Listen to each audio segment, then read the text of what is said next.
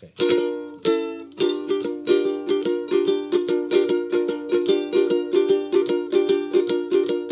Too much horror business, driving late at night.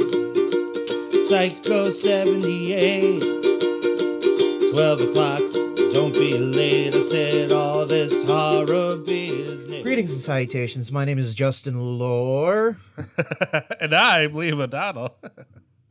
And you are listening to episode 115 of Horror Business. Horror Business. And this is going to be a little, we're going to do something a little differently this episode because Liam and I, unfortunately, weren't able to, how shall we say this, force the planets to align to our will. We were supposed to record a live episode together, not a live episode, an episode together in the same room because in person, because I had taken a Tolkien-esque journey across these United States of America, and at one point was in Chicago, and actually me and Liam did hang out. We got delicious, weird food. I don't even know what fucking genre of food that was that we got. I just think it was like, to me, that felt very much like Americana from like a foodie perspective. Like it was all very like gastropub foodie sort of stuff, but vegan. So it's like, what would mustache twirling hipsters be eating in the mid 2000s? But instead of it being made of bacon, we're gonna make it of seitan. And it was good. I mean, to be fair, the thing that I had two things. One of the things I had was just a fried green tomatoes. That's just a Southern thing. Now, granted, it was not the way that I've had it when I lived in Virginia, but it's very much a Southern dish. Interesting. Yeah, I forget what I got. Like this weird vegan calamari thing. Yeah, it was made out of mushrooms. Like a fucking shitload of mushrooms. Looked good though, and it was delicious. Yeah. Yeah. Yeah, you know me, Justin. I'm a blood mouth. So when I tell everyone that it was a completely satisfying vegan meal, that's not like because I've been living off of diet for my whole. You know what I mean? Like it was very good. Yeah. I mean, and then there's me on the other end of the spectrum, who is an actual fucking monster. No, let's say you are a compassionate and caring human being who eats out of the trash most of the time. Yes. And this trip definitely highlighted that because it was like gas station food, tacos, literal gallons of Gatorade, and then like, I don't know, 4 pizzas all together to myself. Has the road trip options for vegans improved, or is it still a little rough out there? I mean, look, life is always rough out there. But it's definitely gotten better. That being said, no matter how far the rest of the world seeks to accommodate me, I will always withdraw from the rest of the world in an attempt to remain a noble savage. Okay. So when you say you can go to Burger King and get an Impossible Whopper and French fries, I'm still going to go to the gas station and get a tall can of cherry Coke and a bag of chips and claim that that is a reasonable dinner for a man approaching right. 40. Yes. I forgot. You also really do eat. See, this is the thing for me is that there are a lot of like health and moral reasons to be concerned about fast food, right? Like, to just be like, I don't know if this is a good thing for us to be eating. But what I've noticed is that a lot of people who also think that those reasons exist feel torn because they like it, right? Like they very very much enjoy it, and so they feel torn because they're like, there are reasons for me not to eat it, but it's just so good. I miss it when I don't have it. And the thing for me, Justin, is I hate most of it. Like when I have to eat fast food, I never like, yay, I get to cheat and have I'm always like, fuck, It's fucking torture. It's a fucking task. I'd rather exercise, which is the other thing I hate besides fast food, is exercising. I just think it's bad. And like, this is bad to admit, but it's just true. I would be, let's take the worst offender, right? McDonald's. There's a lot of reasons to just think McDonald's is just a bad company all over the place, right? But also their food is gross. Like, I think it's fucking gross. And quite honestly, if I enjoyed it, I would judge them less for all of their terrible things that they do. Like, I would be like, yeah, you know, that's probably a bad company, but oh man, I love me a blood, whatever it is people like, their Big Macs. Every time I eat there, I think I'm going to die. Like, it just tastes like shit out of my butt. Yeah, it's like, I mean, that's the thing is like, I don't know. I mean, there's some, don't be wrong, I'll rock a chicken Sammy from the old Popeyes, but there's just a ton of fast food that people are just like stoked on that I don't understand. Like, I don't get the appeal. It just makes me feel bad and I don't like it. And that's beyond the reasons that people seem to be concerned, which is like, oh, I'm in my 40s. I shouldn't be eating all this grease. You know, like I will eat healthy at home. I have eaten healthy at home, but I'll also just like eat the worst. Like, I'll eat what's available sometimes, you know, and that's, you know, I'm not above eating some real gross stuff. No, I know, but again, you're an adult who I've seen you make like vegetables and shit, and then I've like wept on the inside because I'm like, how does he do it? I actually really do. Like, you know, if I was going to design a meal that's perfect for me, there would be a ton of vegetables on that table. There might also be a bowl of Doritos, but that's just who I am, man. I'm not gonna hide it. I like chips. I like some chips as well as I saw asparagus. There's a new vegan pizza place that opened up around here, Paranormal Pizza, and they have a new pizza that came out today that is like, it's like red sauce with sweet chilies topped with sweet chili Doritos, and then like a kind of like drizzle, like I think it's like a chili aioli, whatever it's called. And friend of the show, Giancarlo DeMarchi, who is a fellow vegan, has a touch of the trash monster in it, but not as much as me. He saw that and was like, I don't know, man, that doesn't look good. And I was like, you are an asshole, because that looks amazing. And I'm ready for it. So what we sort of hinted at here was we excuse me, sorry. What we sort of hinted at here is that we got a chance to hang out, but we didn't have time to record.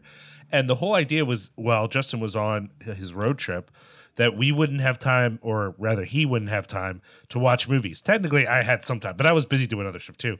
So we were just going to have like a check-in episode just about general horror stuff and life in general and all that kind of stuff. Although when we do talk about stuff, Justin, I do have a movie I watched because you watched it that we can definitely talk about. So that was the plan, and then we didn't get to record. So we thought, well, first episode back when Justin gets done with his trip, we'll do that conversation where it's just a free form, just chatting it up, just catching up, just doing whatever. And then our next one is the one with Chris Reject and Dan Champion, right? Correct. And what are we covering for that one? I don't know. Fucking movies that Reject pick, because he's worthless. That's fine. It'll be fine. It'll be good. I'm sure it'll be good. Anyways, before we get into what we're talking about, though, we probably need to thank some people. We should thank our patrons over at patreon.com, the people who have subscribed to us gracefully and generously and bountifully with the made-up fucking bullshit money that isn't real, but all you peons and sheep and people who haven't opened their eyes have agreed upon that is real, so we need it to function. So if you're one of those people who have generously tossed money our way through Patreon, thank you so very much. We truly greatly appreciate it. If you want to be one of those people, you can head to patreon.com/cinepunks and, you know, give whatever you want. I mean, it's not only this show that you're helping, but it's also shows like Cinepunks and Cinema Smorgasbord and what else is there? Oh my god. I can't even think right. The Carnage Report, which will be out by the time this comes out. Good point. And then I don't know. There's Are you just trying to Twitch remember the other shows? I'm fucked, dude. I am still fucked from like 2 weeks of barely sleeping. No joke. The other, like, every single night since I've been home, not to go off on a tangent, every single night I've woken up in the middle of the night not knowing where I was. I'm not kidding. It's so fucking scary, and if it keeps going, I'm gonna get help for it. But it's like every night I've woken up like, what city am I in? What hotel room am I in? Am I awake? And I'm like, okay, no, I'm back home. It's fine. Okay, calm down. I mean, I guess that's better than waking up and thinking that you've been abducted by aliens. That's fucking Tuesday for me though, and I'll tell a rather humorous story about that. About one of the many weird things I did on this road trip.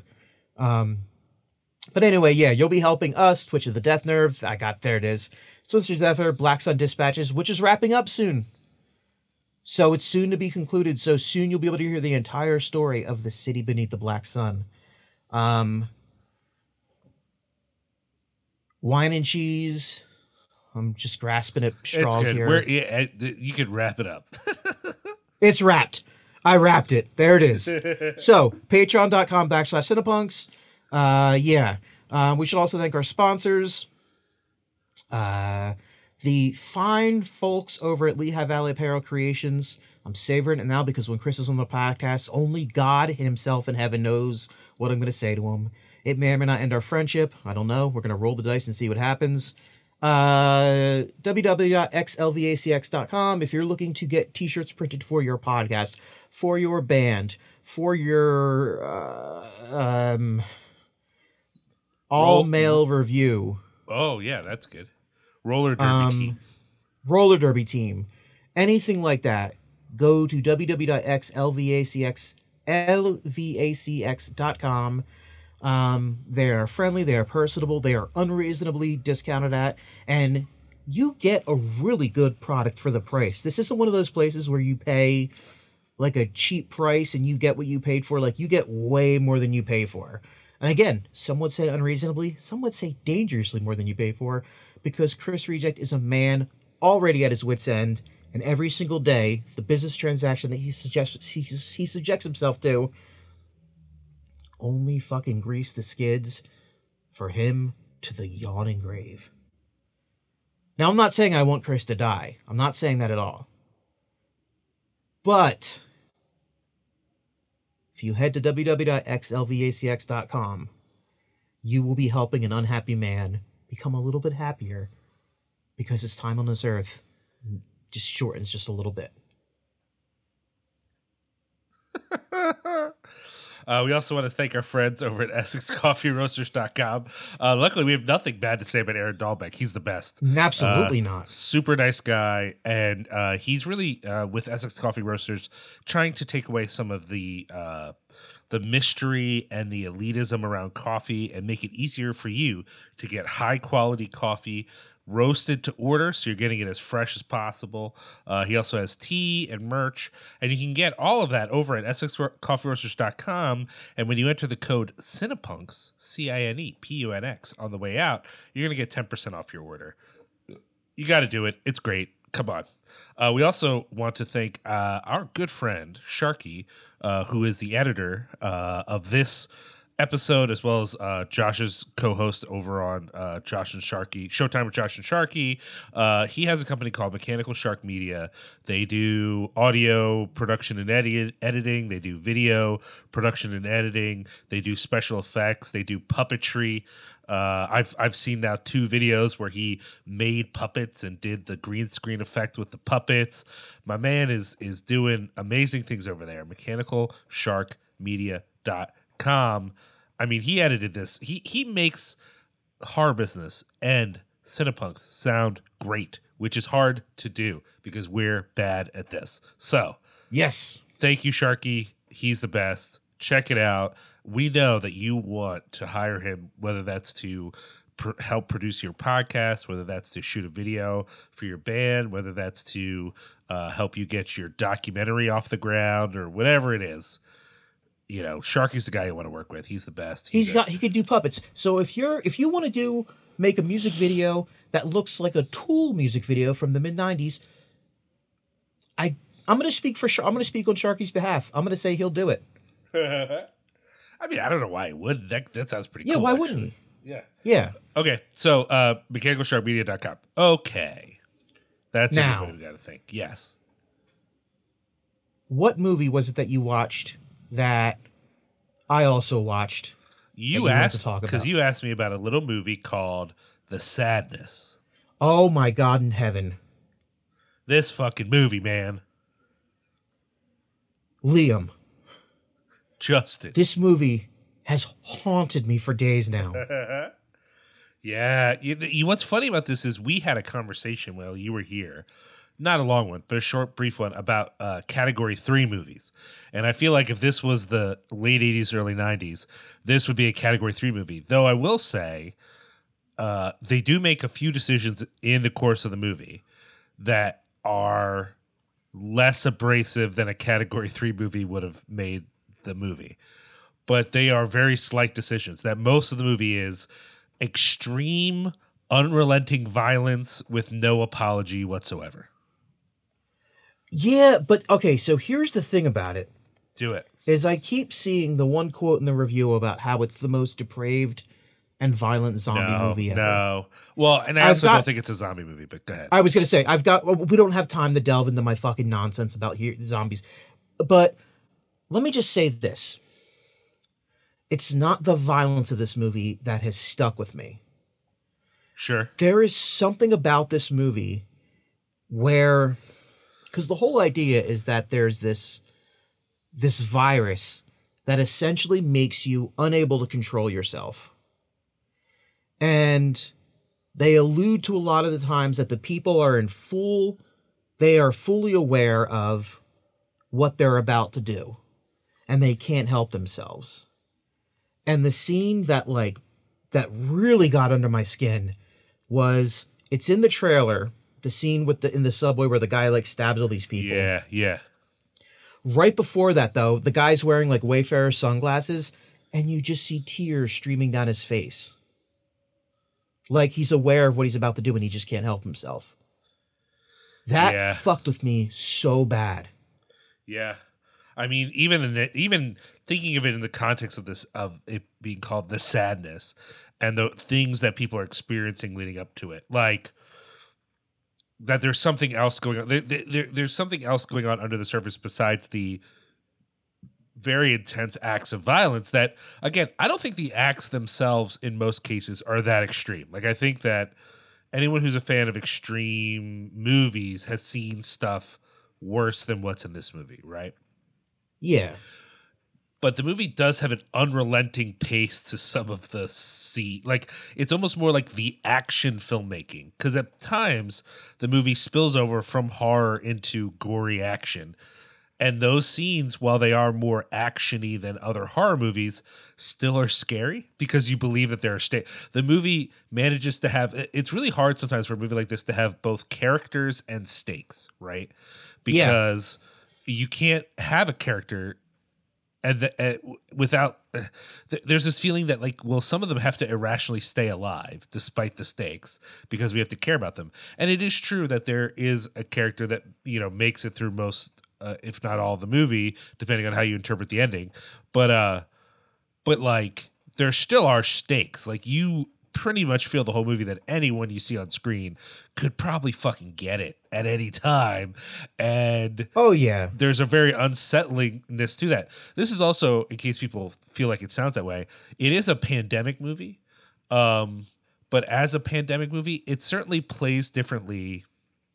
So one of the things I was thinking about was how this is we haven't said, this is a Chinese film, right?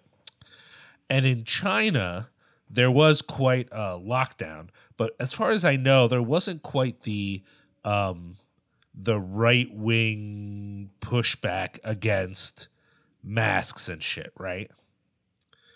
Yeah, it was just kind of like, okay, we have to do this. Yeah. Like, it sucks, but we have to do this for the greater good. And that's complicated right now. Like, things are getting pretty intense in Shanghai. I feel like there might be some pushback in Shanghai right now. But at the time that this movie was being made, that wasn't a thing. But watching this movie as an American, I was like, oh, God. It's almost like this is a metaphor for all the terrible people who don't care if the rest of us die. Well, And I don't think that was intentional. No, and also in the film's defense, they kind of sidestep that because they make it very clear that the reason people are frustrated is that no one has died from this virus. Right. It just makes different. you like, yeah, it just makes you very sick. The reason that like people are concerned, and this is what also kind of makes this movie kind of chilling, is that like all the scientists are like, look, this is not a cold. This is not a cold virus.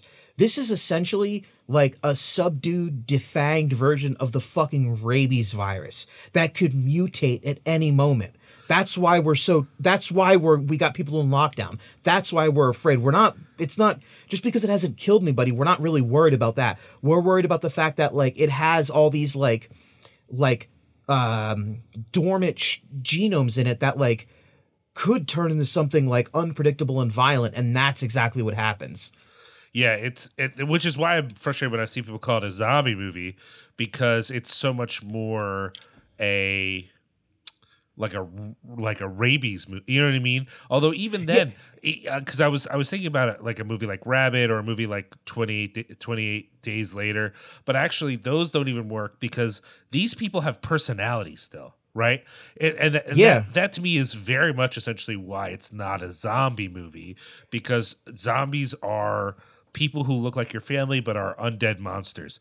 This is your neighbor or your family who's taking pleasure in fucking you up. Now, we know from the movie later on, they kind of reveal that some part of them isn't taking pleasure, which makes it that much more fucked up.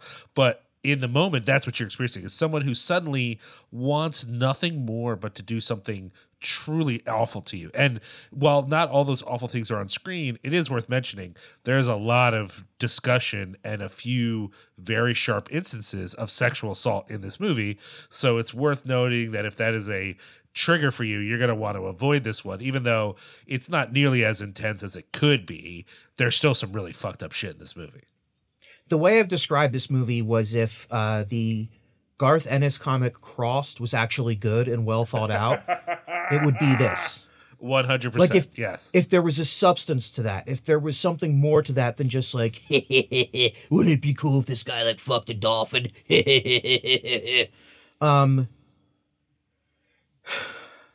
Yeah, there's just a lot of moments in this movie that are just like, for a film that is like packed to the gills with just like bloody, absolutely like blood-soaked violence, there's a lot of really quiet tension in this movie. That is like the scene when the main character, I think his name is actually Jim, when he like walks into his apartment and there's that weird cartoon playing, and then you hear on the loudspeaker outside like one of the infected has control of the loudspeaker, and it's like it's telling like men of the neighborhood, like, come outside, we're gonna kill you. Women in the neighborhood prepare to be fucked like dogs in the street. And he's just like, am I fucking dreaming right now? Like, what the fuck is going on? Like, it's so just like there's so many moments like that of just quiet buildup before just like unimaginable horror. And I don't know. It's just, this movie got to me. And I've rewatched it several times, and every single time I'm like, holy fuck, it's so good. I will say it falls within the more recent, not that this didn't exist before, but there seems to be a spate recently of apocalypse movies. Like, this is like an end of the world kind of scenario. But what sets it apart from some of those other movies is that the ending is not thematically ambiguous. It is narratively ambiguous, like what's going on with this one character as they sort of exit. But it's not thematically ambiguous in that some of these apocalypse movies end in such a way where you're like, maybe this is better. You know, like the girl with all the gifts, right? Like, you know, that there's a lot of tension in that movie, and then when it ends, you're like, maybe this is better. I don't know. You know, like, or as you know, I would argue, Hereditary. Like, If this is what families are like, maybe this is better, you know? And this movie, no. This is definitely an apocalypse, but there's no feeling of like, oh, okay, well, the world's ending, but no big deal. No. This is a fucking tragedy. And even if this character is gonna escape, which I don't know what you thought. I don't want to spoil it for anybody, but there's no way I can say. I was going to make a clever allegory to a very famous zombie movie, and there's no, like anyone worth their salt would be like, oh, fuck. So I'm not going to say it. Yeah. Anyway. Even saying that probably gave it away. Like, well, yeah. All I'll say is, hey, y'all, I think this is worth seeing if you are someone for whom horror is better with extreme violence. Like, I think there are those horror fans out there who probably even listen to this show. You want a slow burn with only like one or two instances of violence, and you'd prefer the violence to be off screen. This is not fucking that at all. Like, this is a movie that like very quickly is like, let's burn some faces off and do some crazy shit. Like, it's just like right out there right away. But I also think that if you do like or at least can handle some very unpleasant violence, the movie is good at other things too. It's not just a cheap gore fest. It's got a lot of tension. It's got a lot of like, honestly, dread. And it had like some surprises, like just things I didn't expect that, I don't know. A lot of times a movie that's this extreme sometimes comes across as cheap, and this didn't come across as cheap to me at all. No, I mean, it also very easily could have been like 90 minutes of just nonstop like mayhem. But the weird, like there's like a lot of times in the movie where it just like kind of pumps the brakes for a bit and just lets it breathe, and it just takes a step back, and you're still immersed in the world that the film has created. You're still there with the dread, but it kind of just allows you to digest what you've just seen and anticipate what's coming next. I mean, it's just super fast. Like this film actually played at, I think, it was at the Brooklyn Horror Film Festival. I think it played Fantastic Fest as well. And I've been wanting to see this for a while. And I'm really, it was worth the wait. Like I cannot say enough, how much I enjoyed this film. I'm glad, good sir. I'm glad. Okay. Where do we go next? What do you want to do next? Have you watched any other movies? You know, I haven't seen any other. Well, the one thing I want to mention, and there's going to be a whole Cinepunks episode about it, so I don't want to get into it too deep. But I did see Everything Everywhere All at Once. Okay, is that right? Everything Everywhere All at Once. Yep. Yeah. Okay.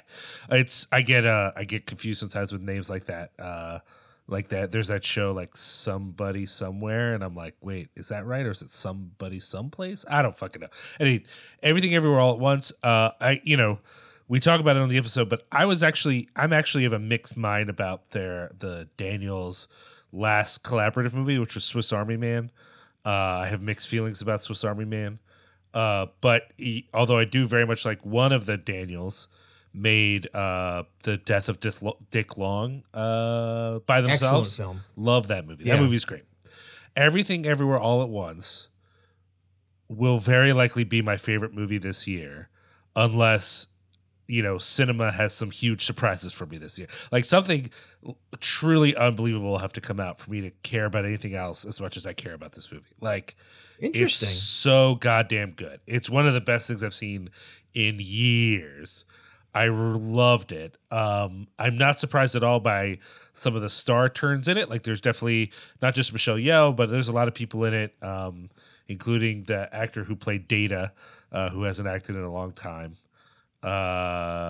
Excuse me, Brett Spiner. Thank you. No, I'm sorry. You're thinking of Star Trek. I'm thinking of The Goonies. Excuse me, Brett Spiner. Thank you. Thank you. No, I know him. Being a dickhead. Let's do this. The actor who played Short Round. It turns out, God damn it, this will be not a surprise to anyone. There's not a lot of work for Asian men in the 80s and 90s, and then literally my man just saw Crazy Rich Asians, was like, Ayo, I should try again, and immediately book this movie. And so great, good for him, because he's actually unbelievable in it. Like, it is I don't want to ruin it, because let's just put it this way. It's a sci-fi movie. It's got a ton of action. There's a lot of kung fu going on. It has a ton of gags, including some utterly redonkulous physical humor. Just stupid, hilarious shit. And it made me cry many times, not just like a time. There are multiple moments in this movie where I'm like, oh, fuck you, movie. I like that. It's very good. I cannot recommend it enough. Everything Everywhere All at Once. People go see it. Not horror. I know, y'all. The other thing I did that's horror related that we could talk about before we get into your trip a little bit here is just before you got to Chicago, we were visited by some other folks. One of which people will remember from their guest appearance on this very show. Because we were visited by the hosts of Horror Vanguard. Oh, shit. Yes. I know. You forgot that was even happening, right? I did. No, God damn it. It's nothing to feel bad. I mean, not that you would have been able to make it anyway, like with your trip and stuff, like you weren't going to get here in time for that. But yeah, so for people who don't know, Horror Vanguard is a podcast that's basically leftism and movies and horror movies, let's say. There's two hosts, Ash and John, and John has been a guest on this very show. So yeah, that's basically all you need to know. It's good. So anyways, point is this. They had a free live event here in Chicago at the University of Chicago. So one of the things about Horror Vanguard, if you check out the show, is it's a ton more academic, I would say, than our show. You know, they're very much... Absolutely. John is a this is where I'm like, have been out of academia for too long. I was about to say he's a tenured professor, but instead I was about to say he's an ordained professor, which is not the same thing. John is a professor of Gothic studies. He writes a lot about Marxism and Gothic stuff and correlations between the two. And Ash is, I don't think he has his PhD, but he does a lot of research and stuff post MDiv. And anyways, they're friends who met each other at a conference talking about literature, film, and leftist theory, and now they have this podcast where they have those discussions through talking about horror movies, and it's really cool. So they had a series of free events at the university. I wish I had gone to all of them so I could break down for you guys like some of the cool stuff they talked about, including John getting very more specifically into his work on Gothic Marxism, but instead I made it to they did a screening of The Relic, specifically because The Relic was filmed in Chicago. Like most of it was filmed in the Field Museum in Chicago. Although parts of the outside shots look less like the Field Museum to me and look more like the Science Museum. But so maybe they also filmed it there. I don't know. But that's supposedly where it's supposed to take place, is the Field Museum in Chicago. And they sort of did a live recording of their next episode as well. And then they had a sort of more of a panel discussion in the mornings around the idea of podcasting in academia, sort of talking about the function of podcasting as like a way for other modes of thought. You know, like academia is a very sort of like as you well know, Justin, a very rigid, formalized system in which academics are expected to offer a lot of free labor. You know, there's a lot of exploitation of labor and shit like that. And whereas a podcast, it's like you're doing also intellectual work, but you're disseminating it in a more popular way. You're making it more accessible to a broader scope of people. And there's a chance you could actually like get paid to do it. You know what I mean?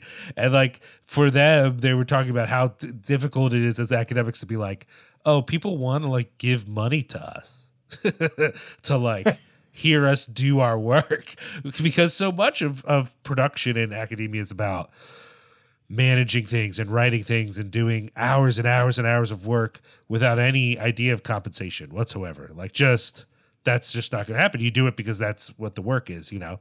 And for many academics, the production of that work, you know, maybe they'll get paid for a book, but the production even of articles and stuff, that's like the real work. And the teaching is just what you do so you can do the real work of writing things down, which has always been funny to me because, you know, I would love to just get paid to stand in front of people and talk.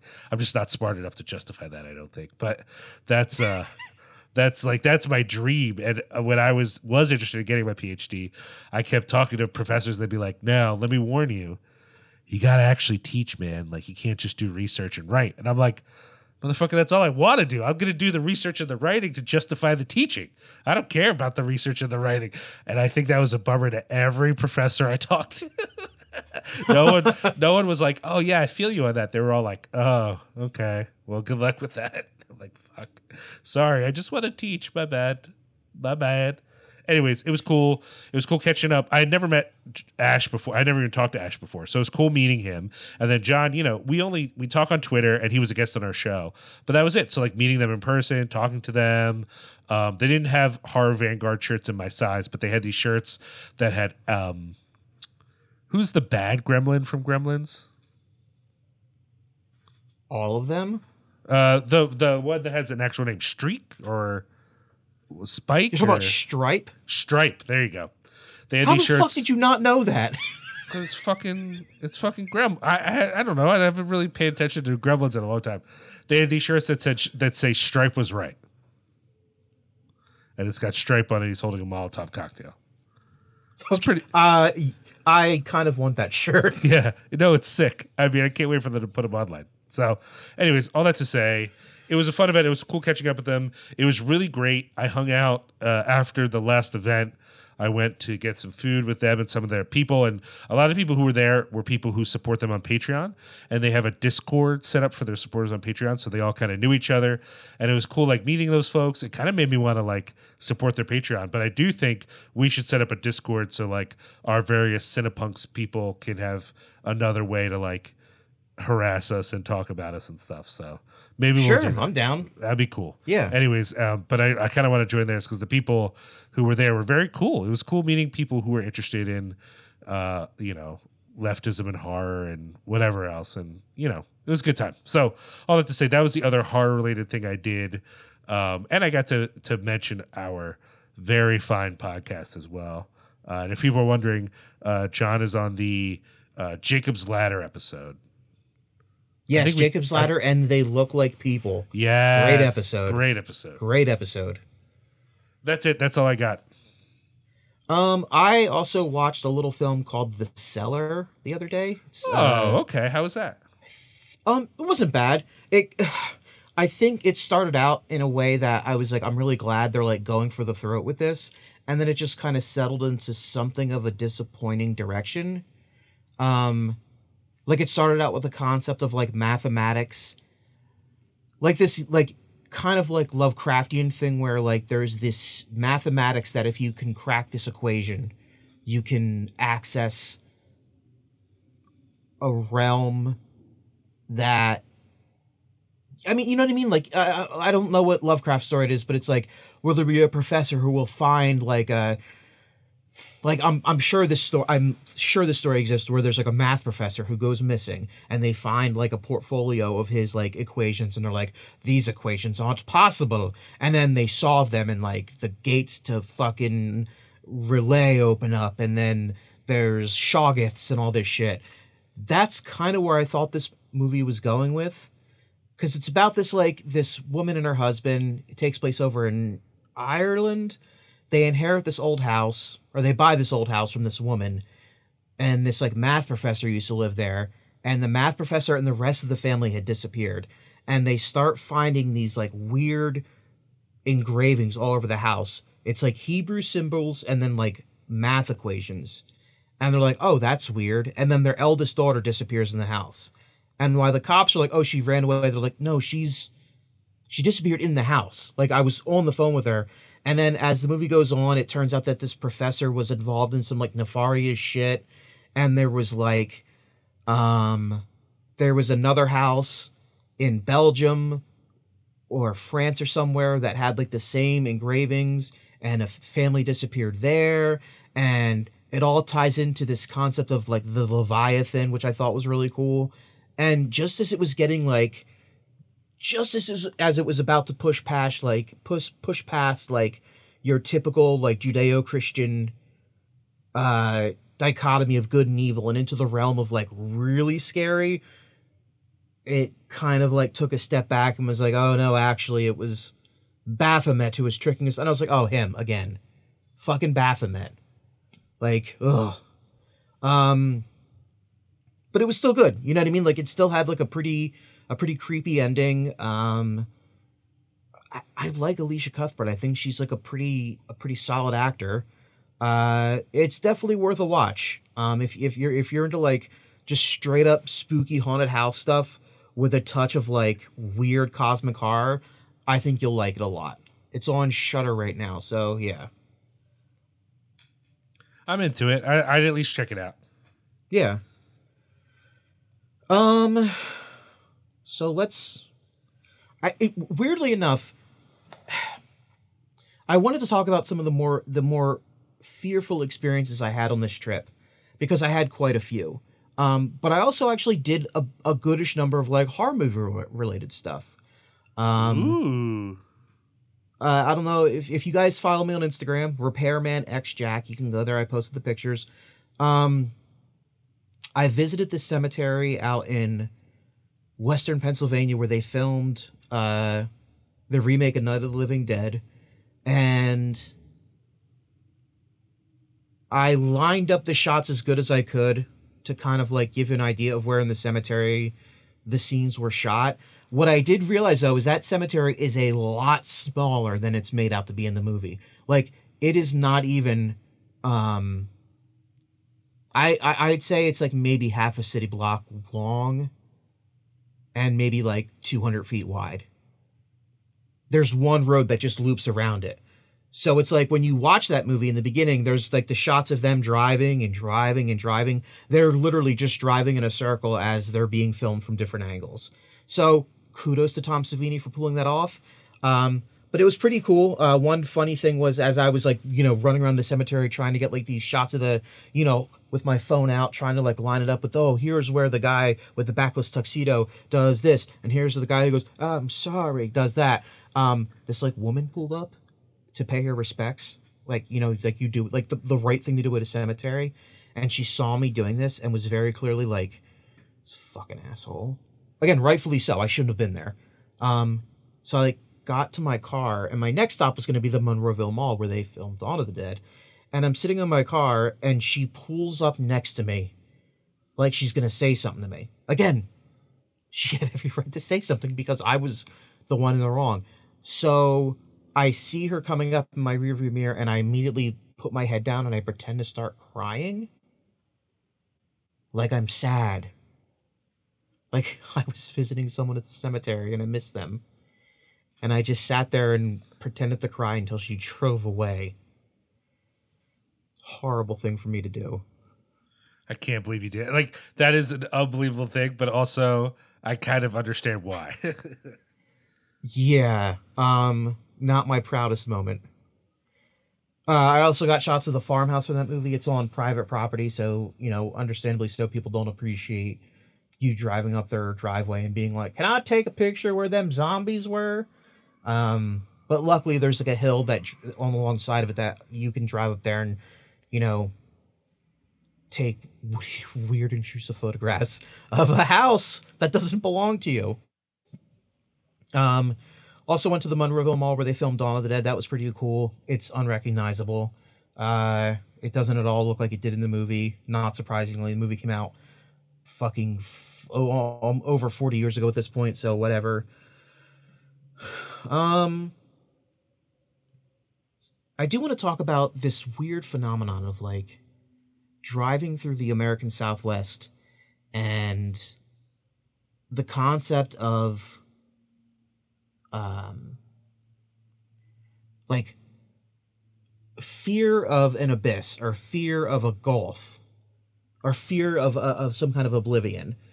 I don't know if I explained to you, Liam, but like the night I drove out to the famous extraterrestrial highway sign in Nevada, it's pitch black out there. And I took a picture of the sign, got back in my car, and this is, I'll tell this story. I don't know if I told you, but I told my mom this and she thought it was fucking hilarious. But the car I'd rented in LA, but it was out of a rental company from Florida. So the car's clock was set to Eastern Standard Time. I'm in California, so when I would run my phone through the map app, it would come up as local time, which is 3 hours behind. Yeah, 3 hours behind. Now, I drive out, an hour out to the Nevada desert to take a picture of this extraterrestrial highway sign. Out in the middle of the night, there's nothing out there. There is nothing. There's like an abandoned gas station next to this sign, and that's it for 40 miles or so, easily. I take a picture of this sign. Now, it's called Extraterrestrial Highway because it's not far from Area 51, and it's a UFO hotspot. Take a picture of the sign, and it's just blackness behind that sign. And I didn't really get the chills until the next day when I went there and saw what was behind that sign in broad daylight, which is nothing for miles. And there's just something creepy about that's something that just made my skin crawl, of like standing on the edge of like an abyss and not realizing it. So I get back in my car, and when I had gotten out of my car, I had looked at the local time, which said 8 o'clock. I get back in my car, and I see the time, East Coast time, that says like 11:15, and my first thought is like, I wasn't out there for 3 hours and 15 minutes. Why, where'd that missing time go? Oh my God. Was I abducted? And just for like maybe 2 to 3 seconds, I was in the grip of just absolute fucking sheer terror. And then like, I was like, oh no, I wasn't abducted. It was fine. Okay. But then I got pulled over, which sucked. Fuck you, Tonopah Police Department. You're a bunch of fucking pigs. You're all fucking bastards. Enjoy the $200 I gave you. And have fun patrolling your shitty little town, because that town fucking sucks. The Clown Motel is one of the creepiest things I've ever seen. There's nothing cute or novelty. Like, there's no novelty about it. It looks like a Fleabag hotel where sexual assault probably happens at, and I hope it burns to the fucking ground.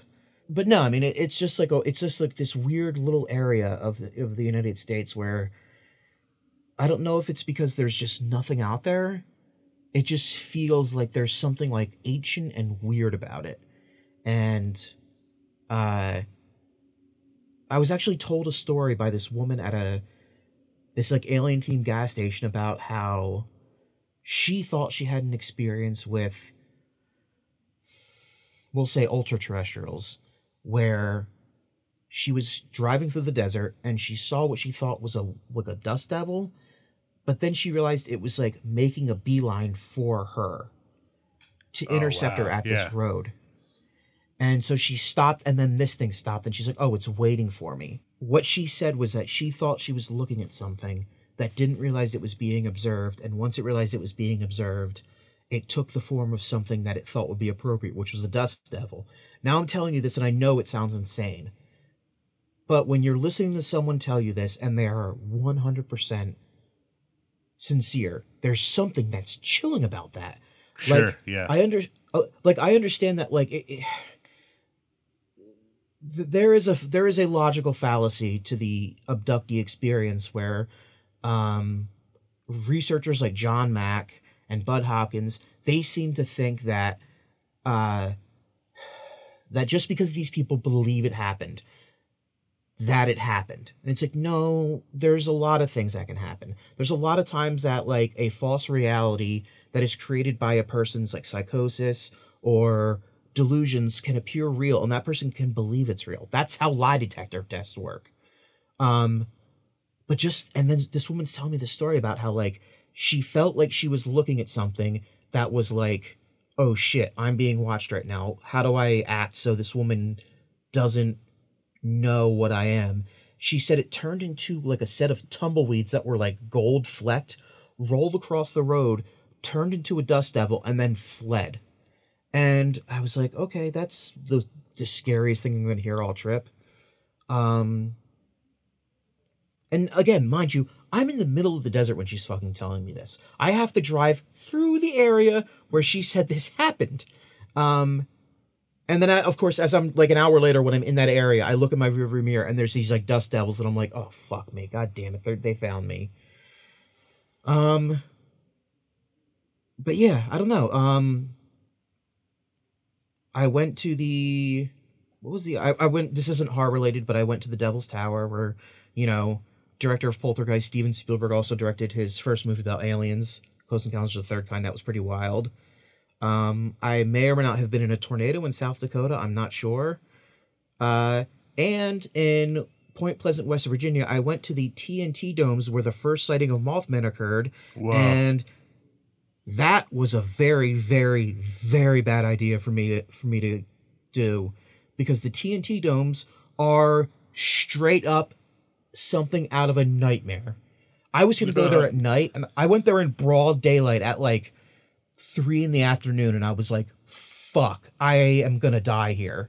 Like, be it the Mothman get me, or be it a fucking like methamphetamine enthusiast get me, or a goose. I don't know. The video I posted on Instagram where people have been like, I posted a video of me inside these TNT domes, and I don't want to explain the legend of Moth. Just go to Wikipedia and look up Mothman. They'll talk about the TNT domes. And when they talk about the TNT domes, then go to my Instagram, RepairmanXJack, go back a few days, and there's a video I posted of me inside one of these things. It is so fucking unsettling. Like, every little noise you make gets distorted and reverberated around you, so you can't tell. So you cannot tell where the noise is coming from. You can't tell what the noise is. Like, it's so disorienting and frightening. And then even if you don't believe that like a fucking ultra-terrestrial Mothman, you know, terrorized this town for a year, which whatever, the jury's still out on that one. This place must be hell at night. It's oh my god. I mean, I did a bunch of other shit too. I went to the Grand Canyon. I lost a bunch of money in Vegas. Sure, you know, yeah. You made the most of it. I felt. I was amazed at the pace of your trip. I felt like you were somewhere crazy and new every single day. Did you feel like you were getting exhausted on this trip? Was there any restful time on this trip? I actually, by the time I met up with you, I was like on the verge of just like completely fucking falling apart at the seams. And not in like the way that I usually am. I mean, like physically, I was like, this shit needs to wrap up right now because I am gonna die soon if I don't get home. And that's why, like, that night in the night I spent in Point Pleasant after I was in Chicago, I went to bed like kind of early, and it was just wonderful because I got like a full like 8 hours of sleep, and like the hotel was like kind of like old timey, like 70s, and I was like, oh, this is so nice. I didn't even piss in the sink like I threatened to do every other night. Sure, yeah, that makes sense. Yeah, you did seem. I mean, we literally, y'all, we like met up. We went to check out the Brood coffee shop, which is very cool. We'll talk about that. Shout out, that place is amazing. And then we went and got dinner, and then I just drove Justin back to his hotel, and he went to sleep, which was, you know, kind of okay with me because that meant I also had an early night, but it was definitely like I could tell you were wrecked. Yeah, so the Brood, you know, I guess that's the other horror related thing I did, and I've been there a couple times now. There's a record store in Chicago that people probably have heard of if you are someone who cares about record stores in other cities, called Bric-a-Brac. And they're known for not just being like a punk record store, but they've always had movie stuff going on, various memorabilia and things like that. Well, they partnered with someone, and they basically moved the record store into the store next to them and used the old space that was the record store to be a coffee shop called The Brood, BREWED. That is a horror-themed coffee shop. And when I say horror-themed, It's in the names of the drinks. It's in the decor. It's in the multiple glass cases full of all kinds of horror tchotchkes. It's in the giant original one sheets all over the place from movies, ranging from The Shape of Water to Zombie 2 to, you know what I mean, to various Hong Kong. They also have a collection of those Thai posters that are really neat. It's just a fun spot, and they have good coffee and tea there. They've got cereal and sandwiches. It's just I feel like I'm hyping them up a little bit, but I feel like that's justified. It's just a really cool place. Yeah, it was, and plus there's a cool Candyman mural in the back. Very cool Candyman mural. There's a lot of neat paintings around. The doors had like a Junji Ito feel, and the bathrooms, and it's just neat. It's just like, it's not a museum per se, but I think a lot of people come in, just get their one cup of coffee, and then use that as an excuse to wander around and look at all the cool horror stuff. And they sell Blu-rays there. So if you want to pick something up, I know like if you miss an online sale, then you feel like you've missed out on a movie forever. But if you're in the Chicago area, you can get some stuff that's sold out in the store, Yeah. So it was cool. Holy shit. I can't even believe the other cool, terrifying thing that I did on this trip. So I went to the International UFO Museum in Roswell, New Mexico, because of course I had to. Do you know who I am? That was great. There's the entire wing of it is dedicated to like, it's all like a research facility. So it's all like books and reports and articles and documents and UFO reports and newspaper clippings, where if you're writing a book about UFOs, you can go there and sit there and do your thing. So I'm walking through there, and it's open to the public. You could just go in there and like, you can't take anything out of the museum, but like you can go in there and be like, oh, here's a first edition of Bud Hopkins Intruders. The one lady who works there took me out back to show me the marker that was at the Roswell crash site until a few years ago when it was sold to another owner. That was the first time someone at a UFO facility was so, mind you, she just didn't pick me at random. I was crying at how happy I was to be there. So she was moved by my display of emotions, as many are. She took me out back. We made love gently. No, we didn't do that. The second time this happened is way fucking cooler. And I posted this on Facebook and Instagram, and a few people were like, holy shit, I've never even heard of that. And, we're like, this is really cool. So I went to this place called the UFO Watchtower outside of Hooper, Colorado, in the San Luis Valley, which is like southwest of Denver in like the high desert. It's in like a valley between like the Rocky Mountains. And it's this, I don't know really how to explain it. Like it's a building, it's like a gift shop, and on top of the gift shop, there's like a flat roof where you can set stuff up. It's like a UFO hotspot. Like they see them there, they're there all the time, whatever. I unfortunately wasn't able to be there at night, but like the woman who started the place back in, I think, the 80s has like on file, like pictures of things that have been there, like catalogs and all that stuff. The reason they picked this spot was because it was not far from I think it was the Fleming Ranch was the name of it. Back in 1967, there was a horse farmer, and one of his prized mares, Lady, went missing. And they found her like the next day out on the range. From the neck up, all the flesh was gone. Just like Ghost Rider. Eyes had been taken out, tongue had been taken out. There had been a hole drilled into her skull. The brain was removed. Sex organs removed. Anus was removed. There was no blood. There were no tracks anywhere around her, and there were no marks from any sort of like scavengers near the body. People at first weren't like, oh, this is UFOs, clearly. People at first were like, what the fuck happened to this thing? Like this is like a $1,000 horse. Like, even beyond the macabre nature of it, like this was a financial loss for these people. And And then it started happening to sheep, cattle, all over this valley. Where cattle mutilation started is what I'm trying to say. So, they took the horse. There was, after the autopsy, they boiled off they kept the skeleton, and for years it was locked up in storage in some like super city councilman's like private collection, just like locked away. He died. His kids gave it to the woman who ran this UFO watchtower place. She has the skeleton locked up, and she's currently having it rebuilt by a taxidermist to put it on display at some point in the next couple of years. So I get there, and I'm talking to this woman, and we're, having this conversation, and I'm telling her, like, oh, I came from Pennsylvania, and blah, blah, blah, blah, blah. And she's like, how much longer are you going to be here? Are you going to be here for like another 20 minutes? And I was like, I can hang out. She's like, okay. There's one other person in the gift shop. They leave. She goes over. She locks the front door, hits the close sign. She's like, do you want to go for a ride? I'm like, okay. We get in her truck. We go for a ride out into the desert to this fucking garage. She opens the garage, and there's the skeleton of this horse. Wow. And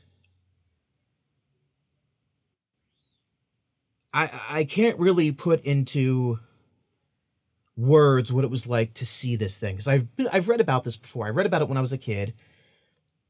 But to stand next to this horse and see the fucking hole in its skull, that whatever drilled the hole in its head took its brain out through, I hopefully never feel anything like that ever again in my life. That was so, like, I'm grateful that she took me to see this thing. I feel like profoundly lucky to see this horse's skeleton, but I also felt like I was in the presence of something that, like, I wasn't supposed to be. And I've never felt anything like that in my entire life. I've never felt like I was seeing through a window towards something that was like, what's this? What do we got here? Like, yeah, that's crazy. Like, I've never had an experience, is what I'm trying to say. I've never seen a UFO. I've never seen a Sasquatch. I've never had a ghostly experience. I definitely felt like standing in the room with this horse's skeleton and seeing, like, the marks on the skull. And you could see, like, the marks on the spine where, like, the flesh was removed. Like, there's just something about that where I was like, this thing, this poor animal bore witness to something I don't even want to think about. And I don't know, that left, people keep saying, like, what was your favorite moment? I'm like, when I saw Snippy the horse. That was, I'll never forget that. Like, that was just such a profoundly unsettling but joyous experience that I'll never experience anything like that ever again. Hopefully not, anyway. That's so intense. That's crazy, man. Yeah. But yeah, that's I think that's pretty much it. I mean, it's a lot of cool stuff you got to do. I know some of it's weird, you know what I mean? Like, it's like your specific interests, but part of your relationship to horror is your relationship to, I don't know, the eerie, the spooky, the cryptid of the world, you know? Oh, I mean, also, like, if you're, anyone who's, like, tangentially into horror, like, if you guys want, go back on my Instagram if you haven't already. I think it was on, like, April 3rd. Yeah, April 3rd, I went to the tunnel, the Absentia Tunnel again for the second time in my life, but this time at night. I went there at fucking night and just, like, took pictures of some of the graffiti there, and some of the graffiti is so goddamn, like, but yeah, you could go check that out. I drove Mulholland Drive at night and almost some guy tried to drag race me. Well, I was like, oh no, yeah, let's do it. Why not? And if we see a limousine up ahead, let's crash into it. Because what's the worst that can happen? Well, I'm jealous of aspects of your trip. Some of that sounds a little too much for me, but yeah, don't be jealous of the fact that I may or may not have gotten caught in a tornado in South Dakota. That was frightening. Yeah, but do be jealous that I saw. I stood outside Paisley Park at night and I saw it all lit up in its purple lights. That was beautiful. Yeah, I am jealous of that. It's not that far from here. I need to get over there, but it's just like, when do I have time for a road trip, you know? But yeah, exactly. Well, hey y'all, thanks for listening to our free form episode. We really appreciate it. Yeah. We're gonna be back like we said. Our next episode, we're gonna have Chris Reject and Dan Champion, because even though Dan Champion is a horrible human being and I hate him as a person, this is a pro Dan Champion podcast as a wrestler. Professionally, this is a pro Dan Champion podcast. So, yeah, until next time, be sure to head to patreon.com and check us, patreon.com/Cinepunks, and, you know, be sure to like and subscribe and, you know, give us a little something. And then head to cinepunks.com to check out episodes of this show and others like The Carnage Report and Twitch of the Death Nerve and Cinepunks and Cinema Smorgasbord and a bunch of other stuff. And also check out some of our sponsors, Lehigh Valley Pale Ale Creations at xlvacx.com and Essex Coffee Roasters at essexcoffeeroasters.com. And until next time, Elon Musk sucks and Ron DeSantis is a fucking piss-drinking troll. Ooh, I like that. All right, bye. Do you scan the night sky in search of unidentified aerial phenomena? Do you lose sleep over strange projects funded by the CIA? Ever wonder which orifices ectoplasm comes out of? Come explore the unexplained and unexplainable with us on our podcast, Weird, Obscure, and Possibly Unsafe. We'll talk about telepomancy, haunted railroads, sentient umbrella spirits, mind-altering video games, remote viewing, SpongeBob conspiracy theories, and it only gets weirder from there. Each episode will share 3 stories about all the weird things they tell you not to believe. Weird, Obscure, and Possibly Unsafe. Available anywhere you get your podcasts. Hey!